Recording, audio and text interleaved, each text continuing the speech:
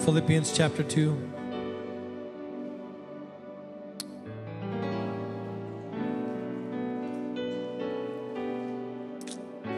And I just want to talk to you from the beginning of that chapter for a few minutes. Philippians chapter 2.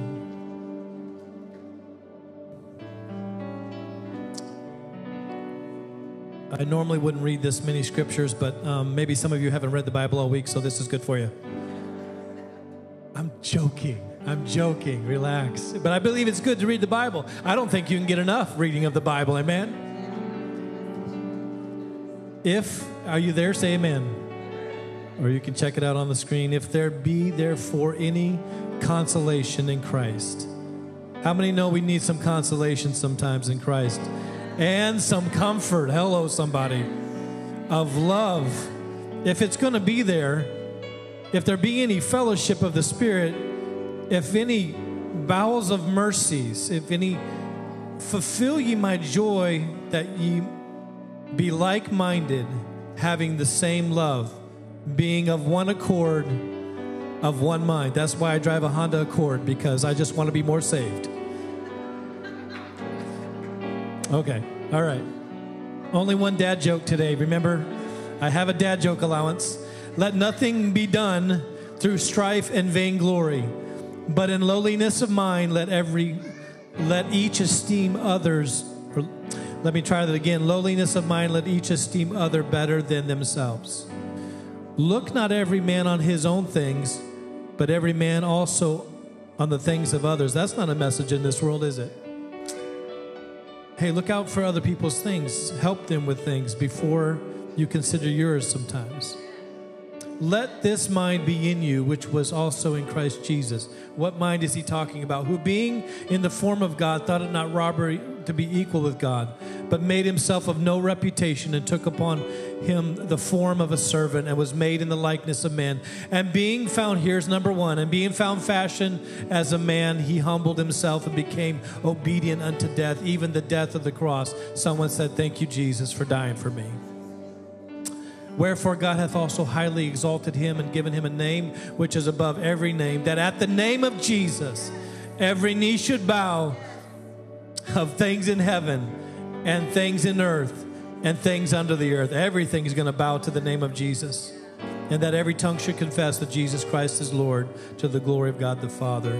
Have also, whereby, my beloved, as ye have also obeyed, you have always obeyed, not as in my presence only, but now much more in my absence. Work out your salvation. Aren't you glad? I just set somebody free right there. You don't have to work out your spouse's salvation, your kid's salvation. You have to work out your own salvation with fear and trembling. I know we help others, and I know we raise our kids the best we can, but you got to work on your own salvation. Turn to somebody and tell them real quick, work on your own salvation. Very good. For it is God which worketh in you both to will and to do his good pleasure. Who works in us? Very good. Do all things without murmuring and disputing. Do not complain. That ye may be blameless and harmless, the sons of God, without rebuke, in the midst of a crooked and perverse nation. Anybody know if we're in a crooked and perverse nation? Anybody? Among whom ye shine as lights in the world. When you're in a crooked and perverse nation, God said, I'm going to make you shine brighter. In the darkness, I'll make you shine brighter. Holding forth the word of life. There's number 3. Holding forth the word, that I may rejoice in the day of Christ, that I have not run in vain, neither labored in vain. Thank you, Jesus, for the word, for the reading of the word, for hearing it. Let it build our faith. Lord God, let it be something that strengthens us today, Lord Jesus. Help flesh to leave the room and spirit to walk in, and let us hear this word that is spirit and life. In Jesus' name. And everybody said amen. You may be seated in the house of the Lord. What we all want to do is be seated. I don't know if you have the problem that I have. I have a very serious problem, and I want to confess it to the church. My problem is I have a really hard time not reading what's on the back of people's windows when I pull up to them at a light. Anybody have that problem? You got to read the stickers that they put on the back of their vehicle. Anybody? Some of those stickers you shouldn't be reading, but I'm just saying. I get about 2 words in, and if I know it's bad, I'll stop and move on to the next sticker. But this is a sticker that I saw on the back of somebody's vehicle the other day, and I was pulling up to a light, and I wasn't really thinking, and there was Rescue Mom. Rescue Mom right on the vehicle there, and it says rescue, adopt, and foster. Obviously, it's talking about rescuing animals, because that's a very big thing to do, obviously. And there's a time period where people just wanted to get a new animal, and if they were going to get a pet, they had to get a rescue pet. And then they found out it's very difficult to have a rescue pet because there's so much trauma in this pet. And then they decided that I don't know that I can be a rescue mom, or I don't know if I can be a rescue dad. But I want you to know that while I was looking at that picture, I thought of the church, because I believe that God has designed this church to be a rescue church. Amen? I know it's not convenient for people that are struggling with things in their life. And I know it's hard for people to come out of addictions and struggles and traumas and trials. But I want you to know it's worth the cost of reaching for people that need to be rescued. Amen? Because I once needed rescue. I don't know about you, but maybe that's why we don't have enough praise in the church, is because we feel like we ought to be here. I shouldn't be here, brothers and sisters. I should have been left behind a long time ago, but God reached down to me, and he came through a grave and came out the other side, and he bought my sins, and he purchased me with his blood, and I'm thankful that I'm now able to help others. I want to preach to you for a little while about a rescue church. Great moments of ministry are happening not just because we're in this room today, but because we believe that this room and this place will be where souls are rescued. Amen? This passage of Scripture that I read to you has so many things happening in it that are so powerful. There's revelation of the name of Jesus. And this is just a letter written by Paul to the church of Philippi. He's just telling them how much he loves them, and how much he's grateful for them keeping the faith and walking in the word and taking this word and making it flesh, living it out. Amen. And so we find him thanking them. But this is a rescue church. Philippi is a rescue church. I don't know if you know, but they were stuck in poverty. And they just began to work together. And as they worked together, God began to bless them. And when they got blessed, they didn't just keep it to themselves, but they sent offerings to Paul on his missionary journeys. And Paul is writing back to just say thank you. Thank you for thanking me, thinking of me. Thank you for giving offerings to help me on missionary journeys to take the gospel to other places. And I believe that he was appreciative, that he was a rescue, and they were rescues, and they're willing to rescue others with the blessings that God had given them. Amen, somebody. I'm thankful that God rescued me. I'm thankful that such were some of you.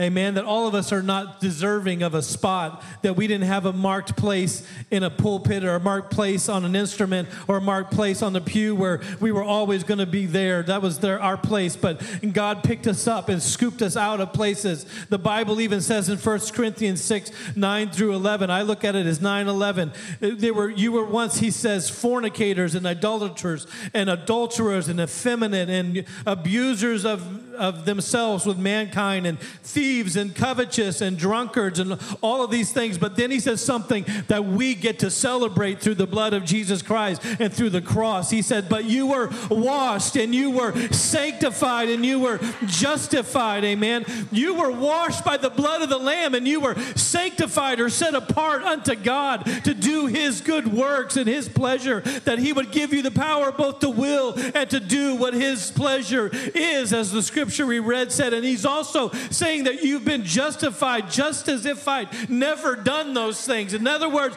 when you stand before God, he's not going to give a list of all your wrongdoings, but he's going to look at it as covered by the blood of the Lamb. He's not going to say, well, you did this and you did that and you did this and you deserve to be forever separated from God. He's going to look at you and go, I don't see anything, because all I see is the Lamb's book of life. I only see the blood of Jesus Christ covering all your sins. Amen.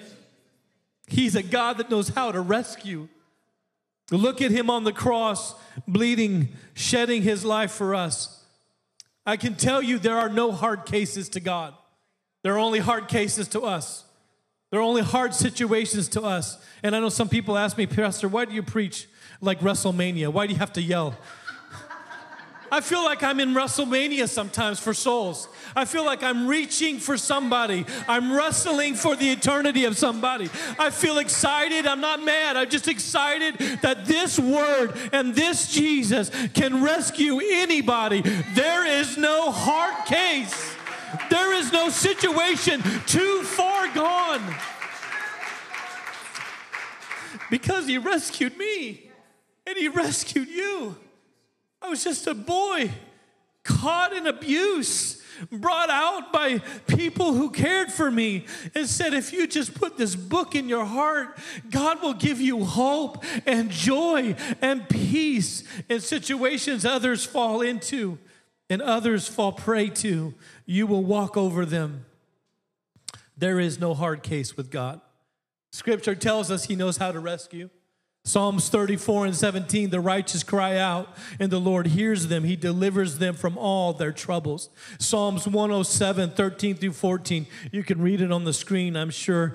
Then they cried to the Lord, and in their trouble, everyone say trouble, and he saved them from their distresses. Anybody ever cried out to the Lord before? He brought them out of darkness, the utter darkness, amen? He wants to specify that you came out of places so dark that you needed God to reach in and take you out and broke away their chains, amen? He broke away their chains, Isaiah 41:10. So do not fear, for I am with you. Do not be dismayed, for I am your God. I will strengthen you and help you. I will uphold you with my righteous right hand. Isaiah 43:2. When you pass through the waters, I will be with you. And when you pass through the river, they will not sweep over you. When you walk through the fire, you will not be burned. The flames will not set you ablaze. I'm thankful. My praise is not just emotion. My praise is thankfulness every time that he brought me out, that he rescued me. Isaiah says it like this in 43:2. He reached down from on high and took hold of me. Has God ever snatched you? Has God ever snatched you up from something? His power, look at what he said. He drew me out of deep waters. Everybody say rescued. He rescued me from my powerful enemy. He didn't say the enemies weren't going to be powerful. He just said he's a God that knows how to rescue you from them. From my foes who were too strong for me, they confronted me in the day of my disaster, but the Lord was my support. He brought me out of he brought me out into a spacious place. He rescued me because he delighted in me. Do you know that? You needed rescue, but he already delighted in you. He loved you for where you will be and who you are right now. He loved you not because of how good you are. He loved you because of how good he is. He's a rescuer, amen? 2 Samuel 22, he reached down from on high and took hold of me. He drew me out of deep waters, rescued me. I've already said that when I copied and pasted it twice. Way to go, Pastor. Jeremiah 29:11, for I know the plans I have for you. You probably have this memorized.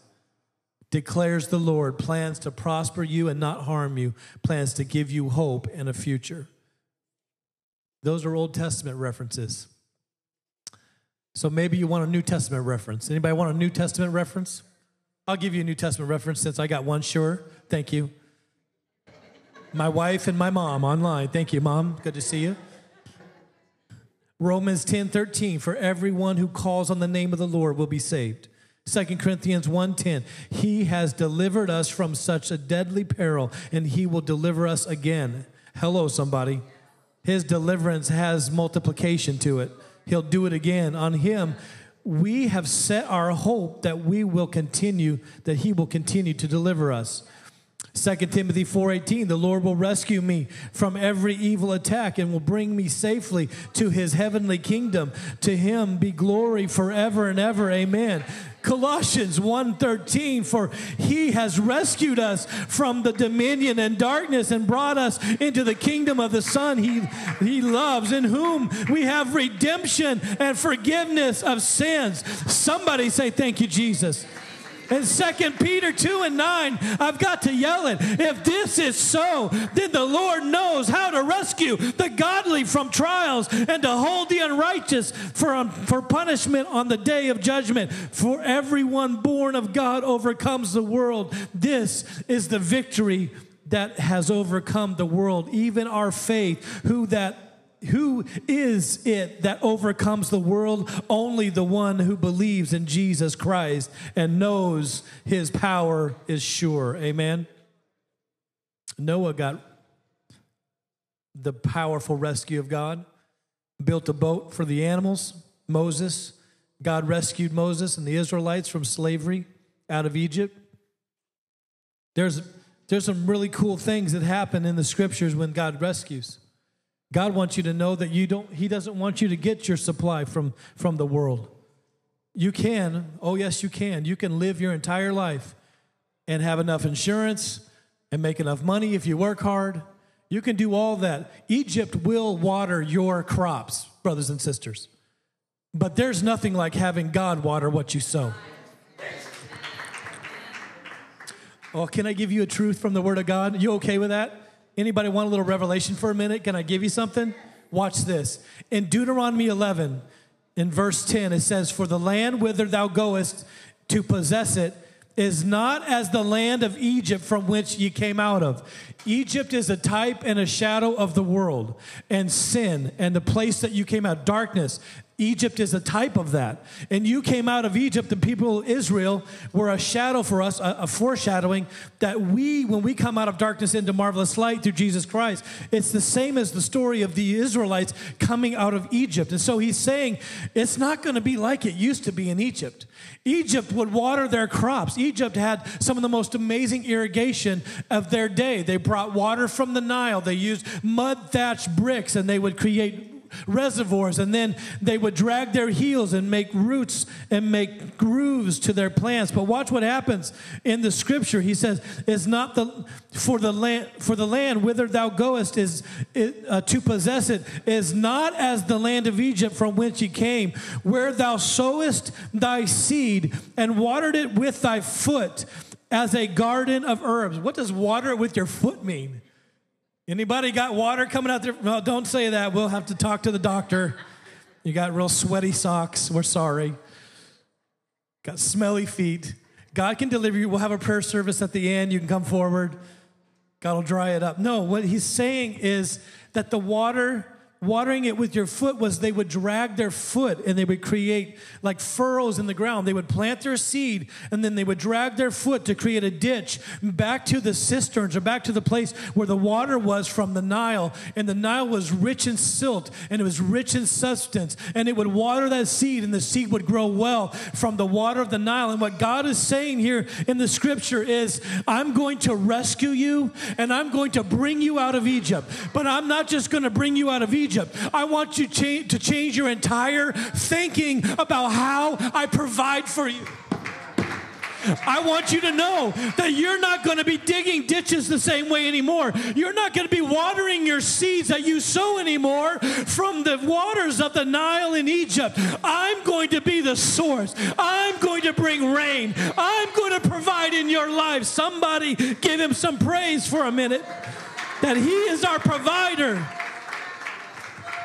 Even when it doesn't make sense, even when we've known how to do this, God, we have been irrigating our lands and sowing this way all the time we've been in Egypt. Why would we change it now? And God said, because my ways are higher than your ways and my thoughts are higher than your thoughts, and I can provide. But the land whither you go, verse 11, to possess it It is a land of hills and valleys. There's still going to be hills and valleys. You're still going to have mountaintop experiences and valleys low experiences. He says, and drinketh water of the rain of heaven, and the land which the Lord thy God careth for. The eyes of the Lord thy God are always upon it, from the beginning of the year until the end of the year. And it shall come to pass, if ye shall hearken diligently unto my commandment, which I command you this day, to love the Lord your God. Everybody say, we need to love the Lord. And to serve him with all your heart and with all your soul. Hear me carefully right now. Here's the good stuff. That I will give you rain for your land in due season. What is he saying? For them, it was agricultural. For us, it's financial. It's health. It's blessing. It's hope. All of these things are what God will rain on our life. I will give you rain. If you love God and you give him all of your heart and soul, he will make sure that you have rain in due season. The first rain and the latter rain. He's going to give you a rain for your tender seedlings, and he's going to give you a rain for your harvest, that thou mayest gather thy corn and thy wine and thy oil, and I will send grass in the fields for thy cattle, that thou mayest eat and be full. Take heed to yourselves, that your heart be not deceived, and you not turn aside and serve other gods and worship them. And then the Lord's wrath be kindled against you, and he shut up the heavens. Who's controlling the harvest? God is controlling the harvest. That there be no rain, that there on the land, and the land yield not her fruit, unless ye perish quickly from off the good land which the Lord giveth you. Now watch what he says. Therefore shall ye lay up these my words in your heart. He said, put what I'm saying in your heart, to live for God only and not serve other gods, and in your soul, and bind them on for a sign upon your hand, that they may be as frontlets between your eyes, and ye shall teach them to your children, speaking to them when thou sittest down in thy house, and when thou walkest by the way, and when thou liest down, and when thou risest up. What's he saying? He's saying you're going to take your children, you're going to put them on your lap, and they're going to say, Dad, how do we get so blessed? Dad, how do we have all of these things? How has God been so good to us? At some point, you're going to sit them on your lap and say, look, I want to tell you about a day when we were slaves in Egypt, where we were not given the promised land, when we didn't have blessings on all of our stuff, but we started giving God our first fruits, and we started giving God our blessings, and he started blessing us in ways that we couldn't even understand, and we couldn't make happen on our own. I was actually not going to preach about offering, but the Lord told me, I think, to say this. I was in a service sitting right over on that side, and I had gotten some cash out of the bank. I was planning to buy a dirt bike, and I had it in my wallet, and the offering started, and the worship was going, and I know the scripture says don't give when you're just moved by emotion, but I felt the Lord tap me on the shoulder, and he said, I want you to put everything in your wallet in the offering. And I'm like, yeah, that sounds good. Can you tell the guy behind me that? Or the guy over there, the lady over there, tell them that. And God's like, no, I'm talking to you. I want you to empty your wallet. And I knew what I had in there for cash, and it was just so perfect that I happened to stop at the ATM that weekend. God just knew. So I reached in. I wasn't begrudging. I was like, okay, Lord, if you want it, I get it. And I took the cash out of my wallet, and I put it in the offering. And at the end of service, a guy walked up to me, and he goes, hey, I heard you're from Alaska. Did you do a lot of four-wheeling and dirt biking and stuff? I said, yeah, I grew up on them. I love them. I got a broken rib to prove it. And he's like, really? He's like, yeah. He goes, well, I've got some stuff at my house. I'm trying to clear out my barn. And I've got a dirt bike, and I've got 2 snowmobiles I could drop off your house on Monday if you want them. You have to understand that he controls the blessings. You're not digging your life out trying to get Egypt's irrigation in your seeds that you sow in life. You're letting God do the blessing, amen? You're letting God change it. And so I was like, what? God, if there is ever a time where I doubt you again, I will just give on credit. If you touch me on the shoulder and say, put money in the offering, I'm just going to give on credit. And God tapped me on the shoulder again when a friend of mine, Nate, was here. And he said, I want you to buy him a pair of mountain pants because he runs the Man Up stuff that we know about. Nate Thompson. And we were out to eat lunch, and we went over to Eddie Bauer just for a few minutes because we're waiting on our table to be ready. And he's looking at these pants because he runs hundreds of men through the mountains to encourage them in the Word and to do trailside teaching. And he's looking at these pants, and God says, buy him those. I'm like, Lord, those are $80. And the Lord says, okay, buy him 2. Don't argue with God. So we're at $120, and I'm thinking, I'll buy him 3 because that will help him. And just the other day, he called me, and we were talking, and he has fed me over the phone so many times as a pastor. When I was low, I call him up, and I talk to him. He's like, Pastor, don't ever get discouraged. God's on your side, and he'll feed me. And he'll say, you know what? I've worn out 2 pairs, and I've got 1 pair left. I said, come on back. You can preach, and we'll go back to Eddie Bauer. We'll get you some more. I'm telling you, when God waters your crops, the devil cannot stop the harvest. He cannot stop the harvest in your family or what's going on in your life. How does that apply to Philippians chapter 2? I'll tell you how it applies.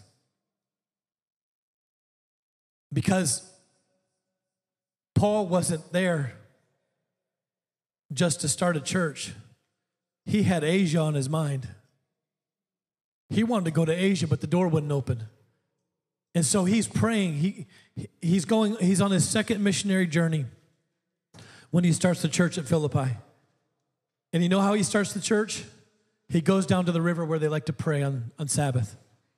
And he's praying, and this woman with a spirit of divination, which divination in the original language in the Greek means pythos or python. Anybody know what a python does? Yeah, it squeezes. So it doesn't bite ferociously. It wraps itself around its victim, and every time the victim breathes in, it tightens down to where the person eventually, or the victim, whatever animal it is, eventually it basically strangles the life out of the animal. That's what this spirit that was on this woman was, a spirit of divination. And divination is just a foretelling. It's a desire to reach into the spirit and tell the future, okay? So she had a spirit of divination, and she was a slave, and her masters made a lot of money on her divinations, her fortune telling, basically. But this spirit was in her, and it bothered Paul. She followed him around and said, these are the men of God. Why would the spirit from the enemy tell the world that these are men from God? I don't know, but he finally got sick of it, and he said, come out of her, and God delivered her of that spirit. And because of the deliverance, they did not like it too much because she was making them a whole lot of money. And so they put Paul and Silas in jail. You guys know the story. It's the original Jailhouse Rock. They got all together in the jail. There's other prisoners. And Paul looks over at Silas and says, I think we ought to worship. They have had their backs laid open. They have been beaten, and now they're in a prison.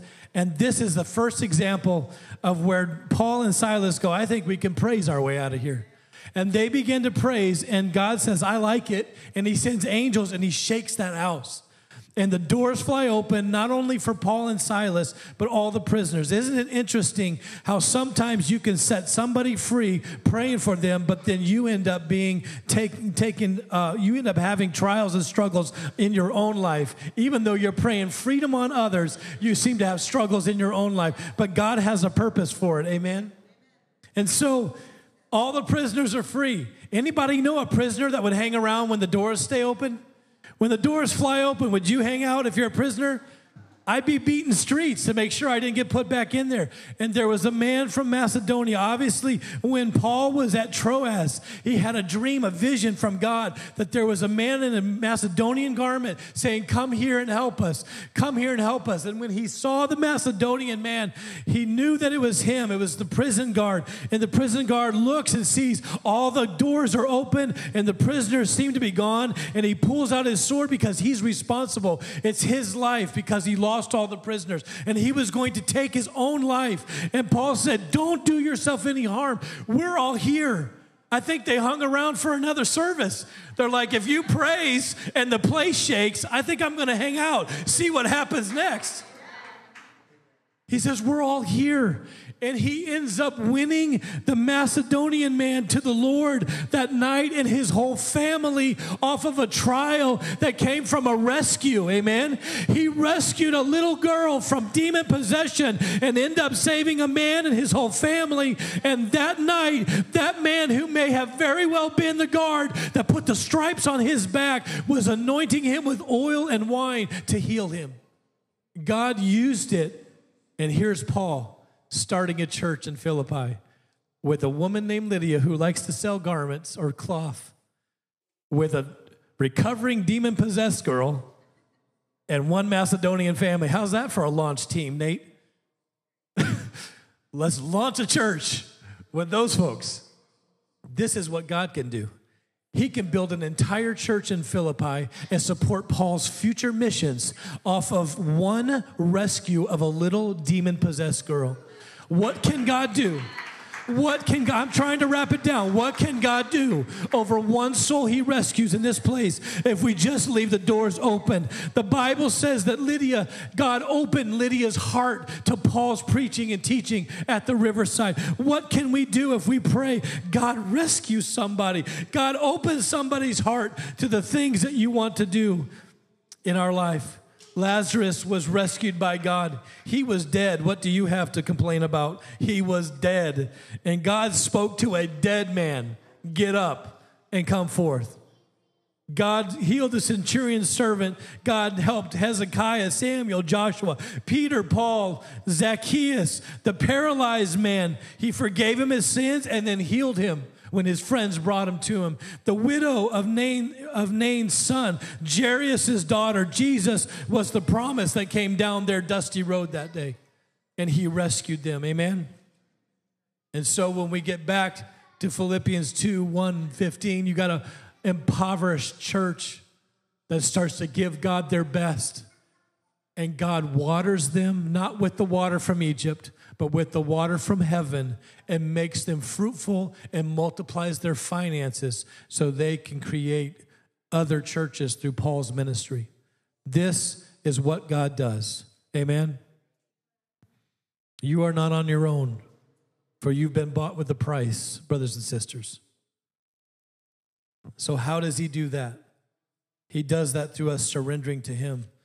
If you have your Bibles in that spot, I'm going to give you this really fast. Philippians tells us, how do we do this? How do we become like-minded people with Jesus Christ? How do we put on the mind of Christ? Number one, we're obedient as unto death like Jesus was. You all carry your own crosses. Hear me today, I'm finishing. You all carry your own crosses. You know what your cross is. You know what you carry in life, whether it's anxiety, whether it's trouble in your family, whether it's difficulty in your life, whether you can't stay focused long enough to keep a good job for a long period of time. Whatever it is that you're struggling with, that is your cross to bear. I want you to know that in order for you to be blessed by God and him water your life, you have to be obedient unto death. You have to carry your cross and still put a smile on your face and worship God, even when it's good and even when it's bad. Do you hear me what I'm saying? If you give me that text again, Brother Nate, I appreciate it. I'm just going to call you Team Nate back there from now on. You shall be dubbed Nate. I just want my text again. That's all I need as I close. I'll find it. You know it's not good when a preacher goes looking for the text. You're supposed to be able to find it. Here it is, verse 8. And being found in the fashion of a man, he humbled himself and became obedient unto death, even the death of the cross. He made himself of no reputation. Where are you trying to make yourself a reputation where you shouldn't be? Make yourself of no reputation. Go to work, do the work, be on time, do your best, and don't try to put your name on everything. Let God water your life. Amen, somebody? Make yourself of no reputation. I don't even like titles, but I have to live with some of the titles that I have. But I'm telling you, make yourself low and God will raise you up. That's number one. Be faithful even to the crosses of your life. Be faithful to carry them, and God will give you a resurrection through you being obedient to the crosses you have to carry, and God will give you healing in those areas. That's number one. And part two that helps us with number one is verse 13. For it is God which worketh in you both to will and to do his good pleasure. In other words, be obedient even unto death. Carry your crosses together. Help one another carry burdens. And the way that you do that is understand that it's God that's working in us, both to will and to do his good pleasure through those things. And then number two, do all things without murmuring or disputings. That means complaining. Everybody say complaining. Let's take complaining out of the church. That means to whisper under your breath, murmur, to say things under your breath. Well, I wish they would. Man, I hate these lights. I can't even believe they got all this stuff. This bothers me so much. Please don't read Revelation 22, because when you get to heaven, there's going to be jasper and onyx and colors of every kind and rainbows coming from the throne. So if these lights bother you, please don't go to heaven. Okay, I handled that. Did I do okay, Nate? All right. Do all things without murmuring and disputing. Help one another. Don't be like, oh, man, I got to use all my gas to get over to sister's house to help them out move that one piece of furniture. I have a truck. No, I'm not moving you. Without murmuring, that ye may be blameless and harmless, the sons of God without rebuke, in the midst of crooked and perverse nation, among whom ye shine. This is how you shine. 1, obedient to carry your crosses. 2, because God's working in us.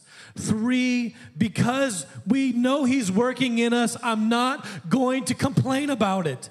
And 4, holding forth the word of God, or the word of life, that I may rejoice in the day of Christ, that I have not run in vain. He's saying, you have held forth the word of God in Philippi. I'm wrapping up. He said, you've held forth the word.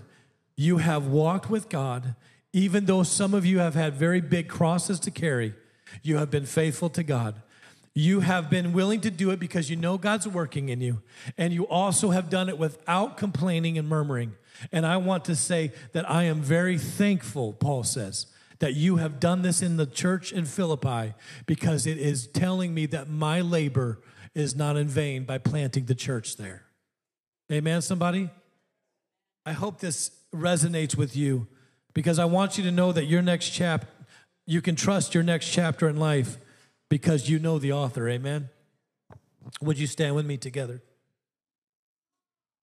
He has promised blessing in our lives. So how do we live in the promised land? If God's going to water our land and he calls it a promised land, what's our promised land? Our promised land is the power of the Holy Ghost in us, amen? The grace that we walk in, the New Testament church. We walk in the grace of God. In Acts chapter 2, it tells us, Acts chapter 1, it tells us that promise. He says, I'm going to give you a promise and I'm going to fulfill it. He said in Acts chapter 1, he said, verse 4, and being assembled together with them, commanded them that they should not depart from Jerusalem, but wait for the promise of the Father. There it is. Our promised land is walking in the Spirit. Our place of blessing is walking in the Spirit. Which saith he, ye have heard of me. For John truly baptized with water, but ye shall be baptized with the Holy Ghost not many days hence. How many have been baptized in the Holy Ghost? And so he's telling them all this. And he's saying, this is the promised land you're going to live in. And then Peter gets up and he gives a rescue message. He says to all these people gathered in Jerusalem, because they were in the upper room and they spilled out of the room. They were speaking in tongues. The power of God fell. And when the day of Pentecost was fully come, verse chapter 2, they were all in one accord. See, there's the Honda again. I'm telling you, I got one blessed vehicle out there in one place, and suddenly there came a sound from heaven as a rushing mighty wind, and it filled all the house where they were sitting. I pray God does that here, that while we're sitting, God fills this house with a wind that changes and rescues people. And there appeared unto them cloven tongues like as a fire, and it sat upon each of them, and they were all filled with the Holy Ghost and began to speak in other tongues as the Spirit gave them utterance. And there were dwelling in Jerusalem Jews, devout men of every nation, and Peter began to preach to them, and they said, men and brethren, what What are we supposed to do? We killed Jesus, the Lord and Christ. And here's the rescue message. He says in verse 37, now when they heard this, they were pricked in their heart. They were repentant. They were like, what are we supposed to do? And said to Peter and the rest of the apostles, men and brethren, what shall we do? Then Peter gave the rescue message. He said, then Peter said unto them, repent and be baptized, every one of you, in the name of Jesus Christ for the remission of sins, and ye shall receive the gift of the Holy Ghost. For the promise is unto you and to your children. Somebody said amen for that. And to all that are far off. That is where we live, and the blessing is experiencing the power of the Holy Ghost. That blessing is what we pray in this place today. Would you bow your heads with me? Jesus, I don't know if there's someone in this room that needs you right now. Someone who's never truly surrendered their life to you. But I pray that you would do a blessing. That just as Peter rose up and preached to those people in Jerusalem, that you would give somebody strength right now to make a decision, to give the King of Glory all of their life. And I pray in the name of Jesus that someone would experience you today and be filled with your presence and power. Okay, here's what we're going to do. All over the room, someone's going to ask you, standing right next to you, someone's going to ask you a very important question in just a minute. It's probably the most important question you'll ever be asked. And I want this to be something that you think about. If you felt the Lord tugging on your heart today, if you felt like God is speaking to you in any way, shape, or form to call you closer to Him, the person next to you is going to ask you in just a minute, would you like to go to the altar and pray? And I want you to ask somebody next to you, would you like to go and pray? And I want you to take them. We don't want anybody coming down here and praying. We're going to do an altar call, but we don't want you to feel embarrassed in any way. We don't want you to feel out of place in any way. We want you to feel welcome, because that's what's going to happen here is rescued hearts are going to be saved in this place. And so what I want you to do is I want you to turn to somebody right now and ask them, do you need to go pray? I want you to do that. Turn to somebody next to you. Would you like to go pray? Can I take you to the altar? Can we go pray together? And if that's somebody near you, if someone said yes, why don't you come down here right now, and the team is going to begin to sing a song that we can worship to. But I want you to come. I want you to bring somebody with you, and I want you to begin to pray and give your heart to the Lord and ask God, Lord, water my life.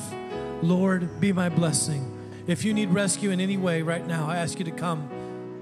Come on, they're coming from every place. Bring somebody with you. If you have someone near you that said yes, take them by the hand and bring them with you. We need to pray right now in this place. Everyone else praying together.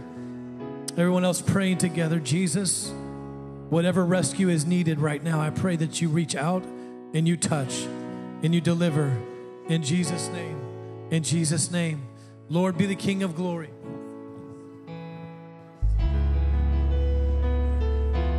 Jesus. Thank you, Jesus. Come on, lift your hands all over this room. If you don't need a rescue in your life right now, I want you just to raise your hands toward these people and pray that God touches them right now. Pray that God touches them right now. Bow down and say you are God. Every man will bow down and say you are King. Yes, the world will bow down and say you are God.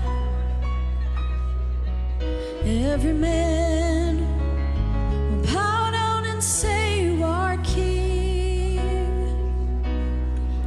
So let's start right now. Why would we wait? We can praise you